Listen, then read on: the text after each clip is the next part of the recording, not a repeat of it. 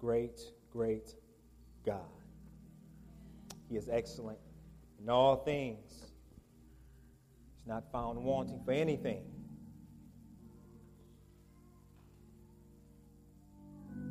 It's in Him that we live, move, and have our being. He is great.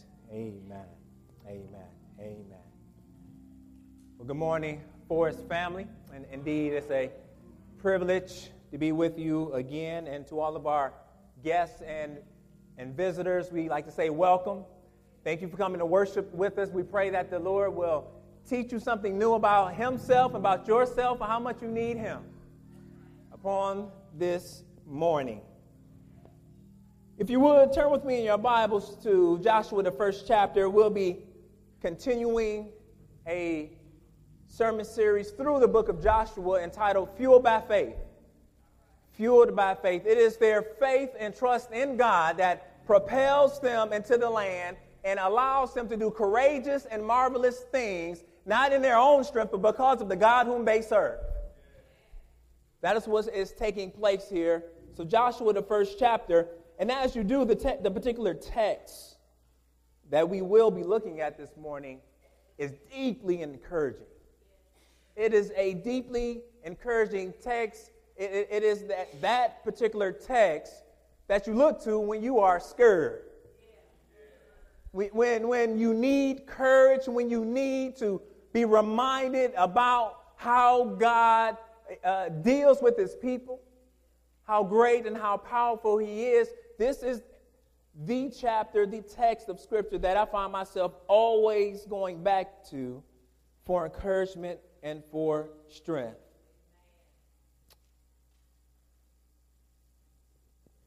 Joshua, the first chapter.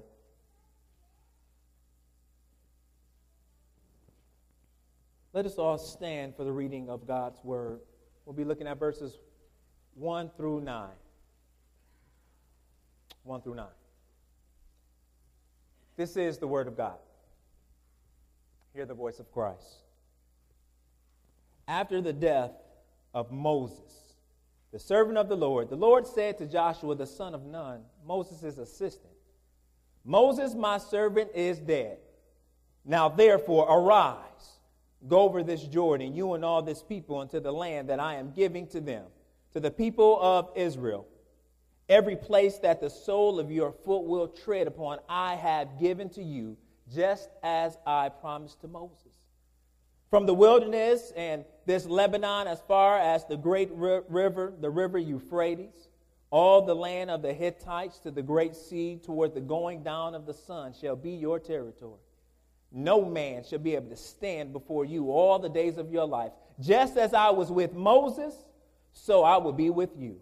I will not leave you or forsake you. Be strong and courageous, for you shall cause this people to inherit the land that I swore to their fathers to give them. Only be strong and very courageous, being careful to do all according to all the law that Moses, my servant, commanded you. Do not turn from it to the right hand or to the left, that you may have good success wherever you go.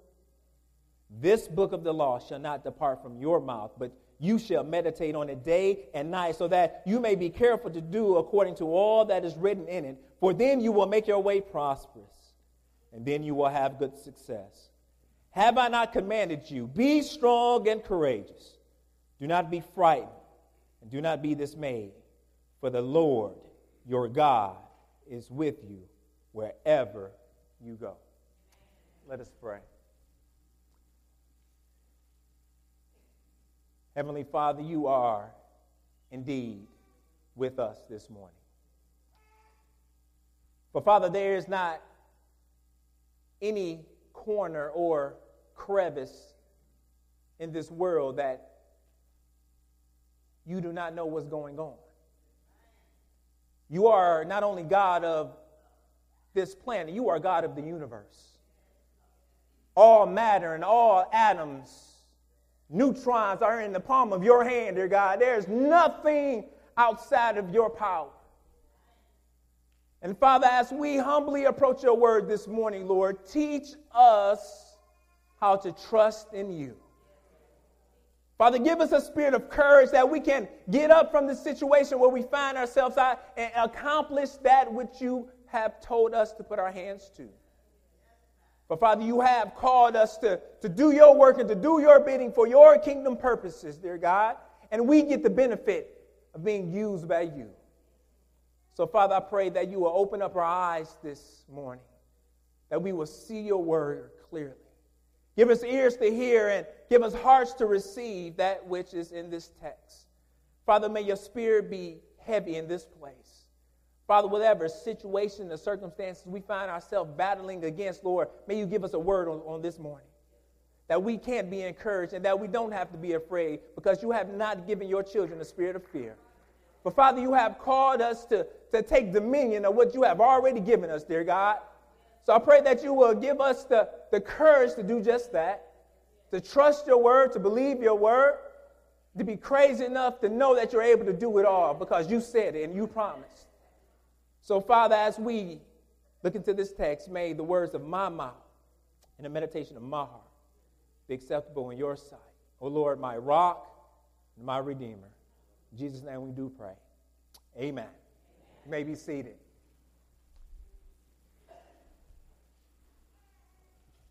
What do you think most people want out of life? I mean, what do you think most people are chasing, pursuing? What are they looking for?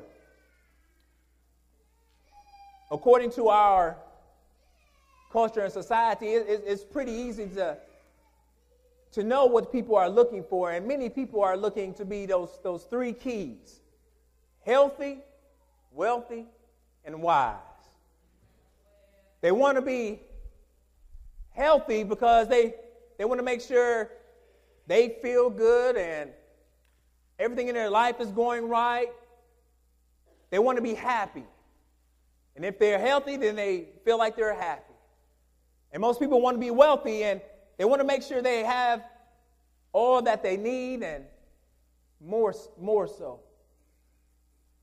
Or maybe you just want to be able to get just enough to be content. But then people also want to be wise. But I believe they want to be wise in order that they can continue to be healthy and wealthy so they can learn how to maintain it. But in this culture, if we are pursuing that notion of success, we will always be chasing it. We will always be running after it. Because in order to receive the same enjoyment from various levels of health and wealth, you always have to be adding to it. So in the end, your success actually becomes the pursuit of material things. And for those who are the people of God, the children of God, we have to push back against the serpent's whisper in our ear saying, just get more. What we actually need to do is redefine what success really is. Because according to Scripture, and according to what we see in Joshua this morning, success is completely different than what this world defines. As commissioned followers of Jesus, we have to push back against this insanity. And in the text before us this morning, we see Yahweh promising Joshua prosperity and success. But this isn't material success. It's not material in nature because success is simply living for God. True success is found in faithfully following the will of God for your life. And here in the first chapter of Joshua, God is unfolding his will for Joshua. This is a plan that is ultimately for his glory and their good. God is sending Joshua to lead his people into the promised land to fulfill the promise he made to Abraham over 400 years ago. And before Joshua is able to raise any concerns about this task that he's been given by God, God promises that where he sends Joshua, he will make sure Joshua has what he needs. Simply put, where God sends, God supplies. Because God equips where he calls, Joshua can courageously obey the voice of God. This goes for us today. Because God equips where he calls, you can courageously obey his voice.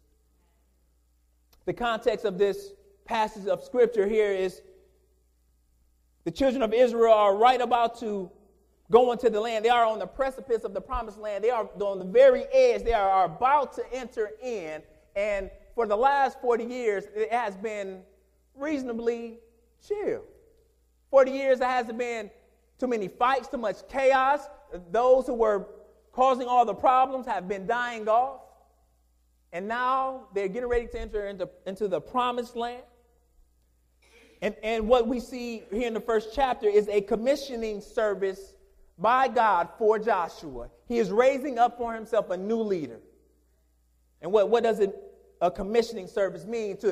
The word commission means the act of committing or entrusting a person, group, with supervisory power or authority. And this is authority granted for a particular action or function.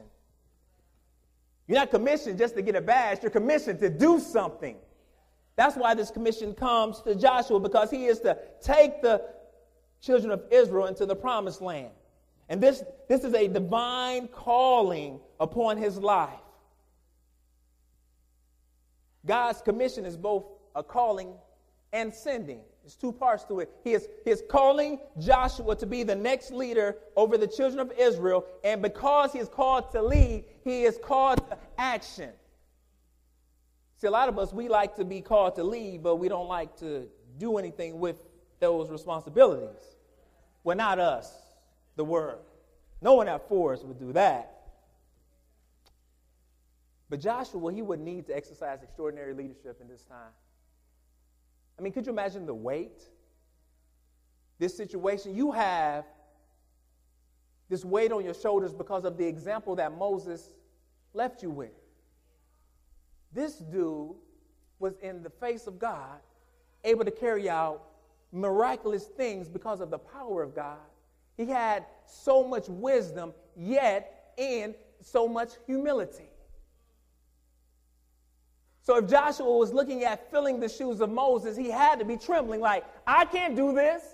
If Moses got upset with these folks, what would I do?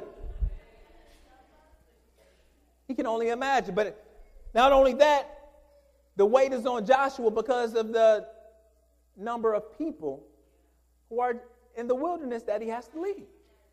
Scholars, there's some disagreement between numbers, but this number can go between 20,000 to 2 million people. You responsible for 2 million people. I'm responsible for 5 people, and that's difficult. Can you imagine making sure 2 million people were fed? 2 million people were camping just right. 2 million people were approaching God just right. 2 million people, their souls on your back. Tremendous pressure, tremendous obstacles, crossing the Jordan. The land is inhabited. You're not just going to walk in with ease. But you know what? When I look at the text, though God has said, I'm giving you this land, Joshua really don't know exactly where he's going, does he? Because God is saying, enter into the land. You just go. That harkens back to Genesis the 12th chapter where God tells Abraham just to go into this land. But Joshua was going to do this. So Joshua will soon find out that knowing a promise is quite different than claiming a promise. See, weak individuals such as ourselves could never accomplish the purposes of God on our own. So as God sends out individuals for his kingdom mission, he supplies their needs. When looking at this commissioning service for Joshua, we see that God supplies 4 things for those he sends. You can obey God's voice because God supplies the call. You can obey God's voice because God supplies the care. You can obey God's voice because God supplies the orders. And you can obey God's voice because God supplies the opportunity. Let's look in the text, verses 1 through 4. God supplies the call. After the death of Moses, the servant of the Lord said to Joshua, the son of Nun, Moses' assistant, Moses, my servant, is dead. Now, therefore, arise, go over this Jordan, you and all this people, into the land that I am giving to them, to the people of Israel. Every place that the sole of your foot will tread upon, I have given to you, just as I promised Moses. From the wilderness and this Lebanon, as far as the great river, the river Euphrates, all the land of the Hittites, to the great sea, toward the going down of the sun, shall be your territory. Notice a few things in this text. God's commissioning is twofold. He is setting apart Joshua as the new leader. This is my man. This is the one who I will anoint to lead my people. But then also this is a description of the destination. Joshua, you're my man, and this is where I want you to go. But not only that, the fact that God is speaking directly to Joshua is confirmation that he is the Lord's choice. When we look back over the text of Scripture, we see when God is talking to someone face to face, he is calling them to a specific task. It's almost like creation. When God spoke, all things came into being. As he is speaking to these individuals, a creation is taking place in their hearts. They are being created to lead. God is speaking to them. But also notice Moses' present position, because the text is clear. This is Moses' assistant. This is not another leader from another tribe. This is someone who has not been at the top. This is someone who has not had time to lead already. But what else? You see, he says, now therefore, my servant Moses is dead. But then it's like, Moses dead, period, now, therefore. This shows us that no matter human frailty and weakness, that God's plans continue on in spite of us. We may think we're necessary and needed, but if this is the purpose of God, his plan goes on in spite of you. This should be humbling to us to know that we have the privilege of being part of the mission, but the mission is not dependent upon us. That should be encouraging, knowing that if I fail, if I fall, if I blow it, that the mission is still going to continue. If I move on, if I shift to the side, the mission is still going on. God points out this geographical region, and he harkens back to the promise that he had already made to Moses in Deuteronomy, the 11th chapter, just as I promised to Moses. So what do we see here? We see here that leadership in the text of Scripture is never tied to a person's qualifications, but it's always tied to the call of God upon a person's life. When you look at Scripture, it's not about what you bring to the table that determines whether God chooses to use you for his purposes. It's not whether you have a high school degree or whether you went to Southern or Male, or it doesn't mean that you had to graduate from Kentucky, U of L. Your qualifications really don't matter when it comes to God's call upon your life.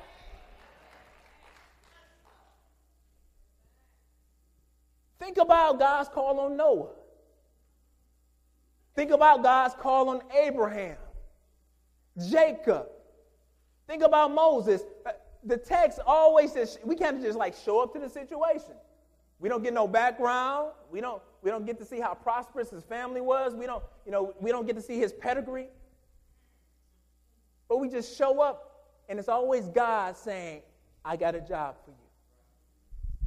That's powerful. Because if I don't have to worry about the qualifications, if God calls me, then I know I can do it. Think about the disciples. In John, the 15th chapter, Jesus is teaching his disciples, and he says this to them in the 16th verse of the 15th chapter. He says, you did not choose me, But I chose you and appointed you, that you should go and bear fruit, and that your fruit should abide, so that whatever you ask the Father in my name, he may give it to you. That's how God works. It's not based upon who we are. Think about this. If qualifications for ministry depended upon your past, I'm not even going to talk about us. And let's just talk about like Paul. So God is looking at Paul's life. He's saying, let me see if he's qualified. Well, he's pretty smart, and he has this all together. But, man, he shows killing those Christians. I don't know if I can use that. He is disparaging my name. Man, they just stoned one of my saints. They just stoned Stephen. How could I use something? God does not look at your past qualifications to determine if you're suitable for his purposes or not. He just calls you. The call qualifies you. Like everything that you need, he is supplying anyway. What a blessing, what a privilege. When we look at the text, because it's God who supplies the call, whomever God chooses will always be a match for the mission. Be a match for the mission. Growing up in Detroit, I always rooted for the Pistons.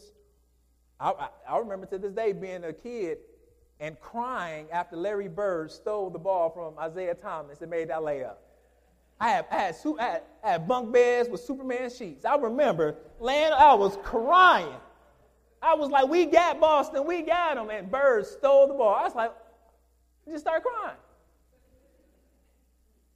But I remember in 2004, a season that was just a normal season, and all of a sudden, the Pistons had a squad with Chauncey Billups, Richard Hamilton, Tayshaun Prince, Rasheed Wallace, and Ben Wallace. None of them cats going to the Hall of Fame. Just regular dudes. But you know what? They were the perfect match for the mission. They had a common goal, and that goal was to win the championship. There was no superstars on that team per se, but it was a bunch of individuals filling their part, doing their duty for the entire mission. So when I look at that team, I think that's a phenomenal team because all of the efforts were dependent upon one person. Well, what does that mean, Pastor? Well, what I'm saying is God has called you for a particular purpose. You don't got to be an all-star. You don't got to be real sweet, but God just wants you to play your part. You are a match for the mission that he's giving you. And when you fulfill your purposes, and when you get out the middle, and when God becomes the center of the mission, then all of a sudden, things happen. Things change. Because when God calls, he does not make a mistake. When he calls your name, you are a match for the mission. When God is the goal and not his stuff. When God is the goal and not his favor. When God is the goal and not his blessing. See, we may want to be part of the mission because of the stuff that comes with the package. But God is saying, I want people who just don't want my stuff. I want people who want me. I can do something with that. And if we thought like that, then getting people to do stuff in ministry wouldn't matter. Because we think ministry is based upon your qualifications and not based upon the call. Qualifications matter, yes, but we need to understand that when God anoints you to do something, he supplies everything that goes with that call. So when you hear things like, well, we need help in this area. Well, I'm not that good with kids, and teenagers, they get on my nerves. And every time I can't cook a hot dog, and I really don't like greeting people at the front door. It messes with my nerves. I got allergies, and I can't really sing, you can all your qualifications is not why God is calling you. But when he calls you, he is giving you what you need. You just show up. You can obey God's voice because God supplies the call. You don't have to worry about getting everything ready. Because God supplies your call, you will be a match for the mission he has for you. Not only does God supply the call, but God supplies the care. Look back at verse 5. No man shall be able to stand before you all the days of your life. Just as I was with Moses, so I will be with you. I will not leave you or forsake you. I will not leave you or forsake you. Notice this promise is verbatim pretty much of the promise that God gave to Moses back in Deuteronomy, the 7th chapter. This is a reassurance that Joshua, the situation may look different, but I haven't changed. The same promise I gave you before is the same promise we're holding on to right now. Nothing's changed, and this promise now reaffirms Joshua in a way. This is yet another indication that Joshua, I know Moses was sweet, and I know it's going to be hard walking in his shoes, but since I called you, you'll be able to do what I've called you to do. Do you see God's care in this text? I mean, if you look at the number of times the name of Moses comes up, it's as if God is metaphorically using Moses' name as like a blankie for Joshua. He's holding on to it like Linus from Charlie Brown. Moses, just hold on to what I did for Joshua. I'll do the same for you. Joshua, just hold on to how I used Moses. I'll do the same for you. Joshua, I'm not asking you to do anything just excellent or super outrageous out of your ability. I just want you to remember what I did with Moses, because I'll do the same thing with you. He is reassuring. But yet, when we look at this text, we have to realize that though this promise is a guarantee, that there still will be opposition to God's plans. God is telling Joshua, no man will be able to stand. Well, why does he say that? Because he's about to face opposition. He is about to go into battle. He is about to go into this land. What I pray Joshua wasn't thinking like the Canaanites was going to be like, oh, the Israelites are here. Welcome them. Come, take our stuff. Come, have our houses. Do what you know. They were going to oppose them vehemently. They were going to do everything they could to stop them. Why do I know that? Because Satan was using them to try to oppose God's plan. And Satan is always in opposition to what God is doing in your life. So if you are trying to be on mission for God, you better believe that Satan is going to give you opposition. As a matter of fact, if you don't have any opposition in your life, I dare say that maybe your plans coincide with what Satan is doing right now.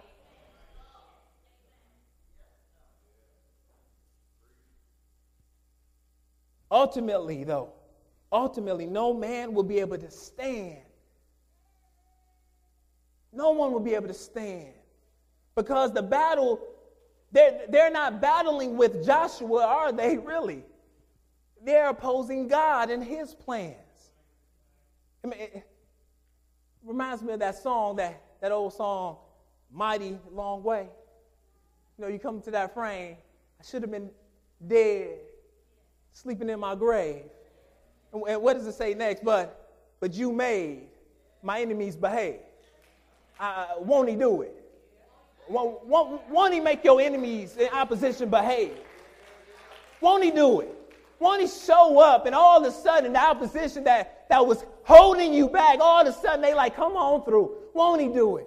Won't he take a situation and flip it? Turn it around? God is able to do all of that. He's able to take away all opposition to his plans. So Joshua, he's not alone. God promises that he will not leave him or forsake him. God is not an absentee father who makes a promise but then bails on the other side. God is not an absentee father who is trying to make you like him in order to please his purposes. See, he's with you in the good times and the difficult times. Kind of reminds me of that shepherd boy David.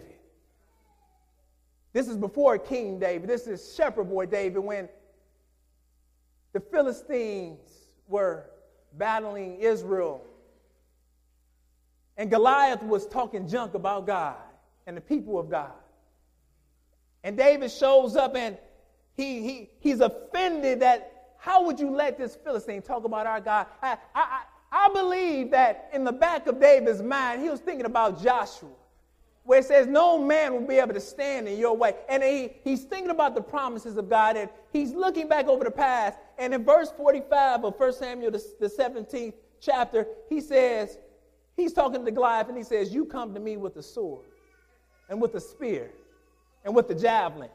But I come to you in the name of the Lord of hosts, the God of the armies of Israel, whom you have defied. So Goliath's battle really wasn't with the children of Israel. Goliath's battle was with God. And when you come up against God's plan, you're not battling people. You're not battling that particular situation. You are coming up against God. Some of us in here right now are bumping our heads like crazy up against the wall. We just running into the wall over again. Why? Because our plans are matching up with God's plans for our life. So God is trying, you bump your head up, you get an F, I got to take you to class again. And we bump our head, and God said, I got to take you again. Because we, the very people of God, are in opposition to God's plans. How could we? If you're a child of God, you will have opposition. Enemies trying to hold their ground. But in the midst of this, you need to remember that God is with you. He will not leave you, disappear, forsake you, forget about you. There's been many times in your life where you know God has called you to a particular mission, yet things are falling apart. But God will not leave you and not forsake you.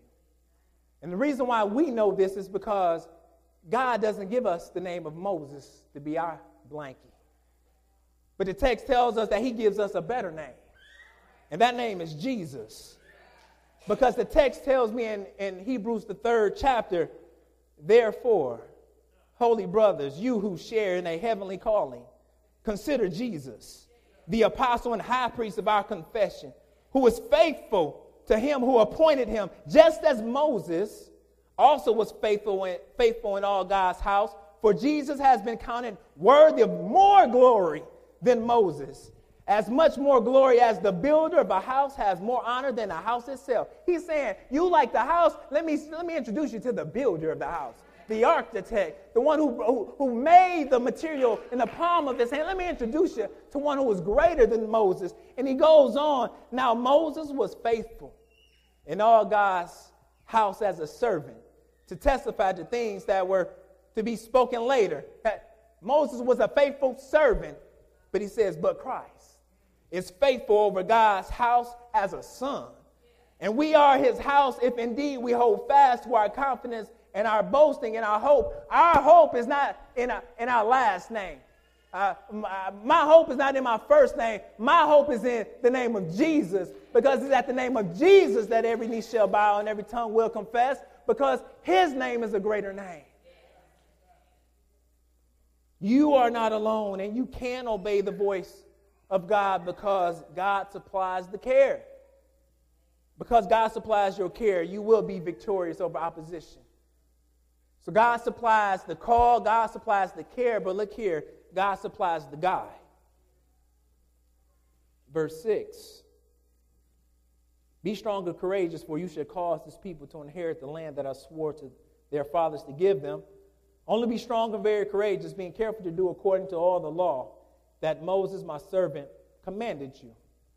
Do not turn from it to the right hand or to the left, that you may have good success wherever you go. This book of the law shall not depart from your mouth, but you shall meditate on it day and night, so that you may be careful to do according to all that is written in it. For then you will make your way prosperous, and then you will have good success. Success. Notice the repeated use of strong and courageous. When it comes to talking about the word, though, it's strong and very courageous. And this is applicable to Joshua specifically. Joshua, your success will be determined by your proximity to my word. Joshua, you will be successful if you are close to my word. That Joshua, you will find yourself weak and weary when you step away from my word. But when you are in close proximity to my word, you will be everything that you need in order to accomplish what I have for you. He needed to be resolute. He needed to be strong. And I like verse 6, Joshua, he's not only called to lead the people, but he becomes the very instrument that God uses to usher them in. Be strong and courageous, for you shall cause. We know God is working this situation, but he chooses to use Joshua. There's situations that God wants to use us to do, to accomplish, to happen, and we're not showing up. He wants to use us to accomplish his will in the world. There's a lot of times where we will watch the news and sit back and say, woe is me. Somebody should do something. You know what? You know who that somebody is? That somebody is you. Because if you are a child of God, God has called you to be a redemptive vehicle, a redemptive thing within this earth. How do I know? Because Matthew 5 has called us to be salt and light. He has called us to have an effect upon the culture and to bring God's witness. He is calling us to do something. That is what success really is. Success is living in obedience to God's word. So how do we apply this, though? So God uses these instructions to Joshua to show us a couple of things. He shows us that in order to be successful for the mission that he has created us for, that we need to know God's word. The book of the law shall not depart from your mouth. From my mouth, the word of God needs to be in me. I need to know God's word. I need to be speaking God's word. So I know God's word. And there's a additional thing that he adds. He says, but you shall meditate on it day and night. When we think about meditation, we think about Eastern or what has been imported to Western culture, the thought of meditation. Whereas meditation is sitting, you clear your mind, and you're at peace with the world. The meditation that the Bible talks about is actually, you're not emptying your mind, you're filling up your mind. You're taking God's word and you're filling it up. You're depositing in your mind, and like a cow chewing cud, then you begin just to chew on God's word throughout the day. People are coming against you. Co-workers are at your throat. Your boss is on your nerves, and you just chewing. No weapon formed against me shall prosper. Do not be anxious about anything, but in all things, by prayer and supplication with thanksgiving, let your requests be made known to God. And the peace of God, which surpasses all understanding, will guard your hearts and your mind in Christ. And you're just chewing on the word of God to the point where can't nothing touch you. You're meditating on it. You can obey God's voice because God supplies the orders. Because God supplies your orders, you will be successful in service.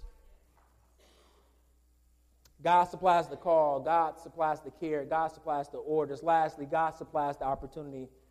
Verse 9. Have I not commanded you? Be strong and courageous. Do not be frightened. Do not be dismayed. For the Lord your God is with you wherever you go. Notice in this text, God says, have I not commanded you? This is an order. Joshua, it's time to go. I've told you what to do. Be strong. I'm going to be with you wherever you go. See, and I like how it closes because he says, for the Lord your God is with you. And in this text, he has saying, I will be with you. But when he says the Lord your God, he's invoking his covenant-keeping name, Yahweh. So when he's saying Yahweh, your Elohim, Yahweh, your God, the one who has covenanted with Israel, the one who has promised that I will be with you, the Lord your God, I will be with you. And then he clears it off for Joshua, wherever you go. So Joshua, if you go up that mountain, I'm going to be with you. Joshua, you walk around that tree, I'm going to be with you. Joshua, I know you don't know where you're going, but I'm going to be with you. When you pick up them rocks, when you go past that cave, I'm going to be with you. You may think that I can't see you, and you may think that the road is too hard to travel, but I'm going to be with you wherever you go, whatever situation, whatever circumstance, I will be with you. This is God saying, all right, let's go. Verse 9 is let's go. But at the end of the day, either Joshua will believe God or not. He has the opportunity to obey or not. He can trust God and walk, or he can fold up and stay. See, this is an example of a passive faith versus an active faith. A passive faith says, I love God with all my heart. I love him with all my soul. An active faith says, I love God with all my heart. I love him with all my soul. Now, what you got for me to do? Because an active faith is going to do something with the supplies that have been given. See, a passive faith says, well, let me just pray about that. But an active faith says, let me pray about it. And Lord, what would you have me to do while I'm praying about it? Lord, would you have me to study your word some more? Would you have me just to show up? Lord, as I'm praying about it, what would you have me to do? Is your faith active or passive? If someone showed up who was trustworthy, and you knew they had it, and they wrote you a check for $1,000, you knew it would clear, it wouldn't bounce, you wouldn't get any transaction fees on your account. They was good for it. You knew they were. And they wrote you a $1,000 check, but you never cashed it. Would it be any good? Is your faith any good? Have you cashed it? Have you exercised your faith? Have you walked in faith, believing and trusting God where you are? And no matter where you are, when we're trusting God, he can move us forward. You can't obey God's voice because God supplies the opportunity. Because God supplies the opportunity, you will be choosing to obey. Can we choose today? You know, we serve a God who is so good, so kind, so gracious. And we see here in the text just how committed he is to Joshua and to his purposes. What we really see here, Jehovah Jireh in action. The Lord will provide. And when we look over our lives, despite how hard things have been, or even how hard things are right now, God's been good to you. God has supplied for our needs over and over and over again. The fact that one even has the desire to serve God testifies to the fact that he supplies the call. The fact that Satan and his minions, this world and your flesh haven't defeated you yet, testifies to the fact that God supplies your care. The fact that we have Bibles demonstrate that God gives us guidance, but yet the temptation we face is when we look at this text, we believe that we're Joshua's, that we are the ones who would run headlong into danger, that we're the ones who would get it right and take dominion of the land. But you know what? We only need to look back at last week to see all the ways that we failed to obey God, the one who supplies all our needs. Last week, this morning, we can look back at our day this morning to see just how we have failed at being obedient to God's will. When we look back over our frustration or our trust issues, and we have chosen not to be obedient. When faced with choosing humility or pride, who wins? So are we really Joshua? Nah. No, we're not. Can you really just decide to do better this time? If that was the case, you would have done it by now. No, we can't just do better. And you're right, no one's perfect. But our hope is in the one who is. And his name is Jesus. It's not when I look upon my life, but when I look upon the sinless sacrifice of Jesus, do I find help and hope. It's when I not look at my glory, but the glory of God is where I find my strength and my help. It's not my situation, but when I look to the hills, where it comes my help. My help comes from the Lord is when I look to him. It's when things begin to change. It's not me. And if you've already trusted in Jesus through repentance and faith in him, then you know all too well that you will fail and you will fall and you will blow it. But praise be to God that he gives us a grace that cleanses us, that cleans us, that purifies us, motivates us, encourages us, and text tells us, it teaches us how to have self-control. So for those who are in Christ, though we are failures, we have everything in Jesus Christ. But yet if you're here today and you have not trusted in Jesus Christ through repentance and faith, then really you're on your own. When it comes time to pay back all that you owe, that what the Bible calls a sin debt. For all have sinned and fall short of the glory of God. For those who are not in Christ Jesus, your hope is on yourself. You're going to have to try to fix things with God. This is a courageous commission. Joshua facing a tremendous responsibility, yet God promises to supply his every need. Because where God sends, he supplies. So what do we learn from Joshua this morning? We learned that the God of Joshua is our God, Yahweh. We learned that God sees you where you are. And he knows where you've been. God sees you, and he knows where you are right now, and he knows where he wants to take you. But most of all, in the midst of life, God wants you to know him. And today your opportunity is to obey his call. Come to me, all who labor and are heavy laden, and I will give you rest. This was going to be a hard road for Joshua. What if things never changed?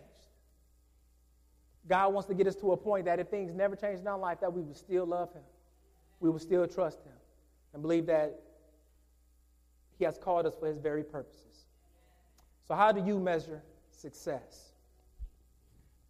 You know, Erwin Lutzer, in his book, Conquering the Fear of Failure, he writes this story about a little boy. And he says a little boy came to the Washington Monument and noticed the guard standing by it. The little boy says, I want to buy it. How much do you have? Asked the guard. 35 cents. You need to understand 3 things, the guard explained. First, 35 cents is not enough to purchase this monument. In fact, $35 million is not enough. Second, the Washington Monument is not for sale. And third, if you are an American citizen, you already own it. If you are a citizen of the kingdom of God, you already own success. And his name is Jesus. And he is able to do all things exceedingly and abundantly, more than we ever ask or think. How often are we asking God for blessings that are already ours in Christ? Ephesians 1:3, blessed be the God and Father of our Lord Jesus Christ, who has blessed us in Christ with every spiritual blessing in heavenly places. God is saying today is yours. It's yours. You just come. Success is living in obedience and walking in the power of God.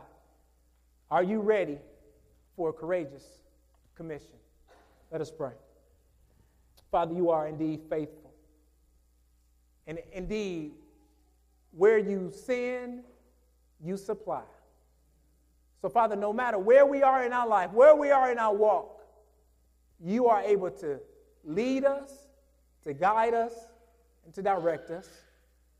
So, Father, upon this day, help redefine in our hearts what success really looks like. Help us not to chase after the cares and the affairs of this world, but help us to chase after Jesus. Give us more Jesus, that our lives may be transformed. Give us more Jesus, that we may be encouraged. Give us more Jesus, that we may be transformed, ready to share with the lost and dying world what it means to be saved. And Father, I pray for the one who is loaded down with burdens even today, dear God. I pray that you will use the name of Jesus to encourage them like a blanket, and that you will rub your loving arms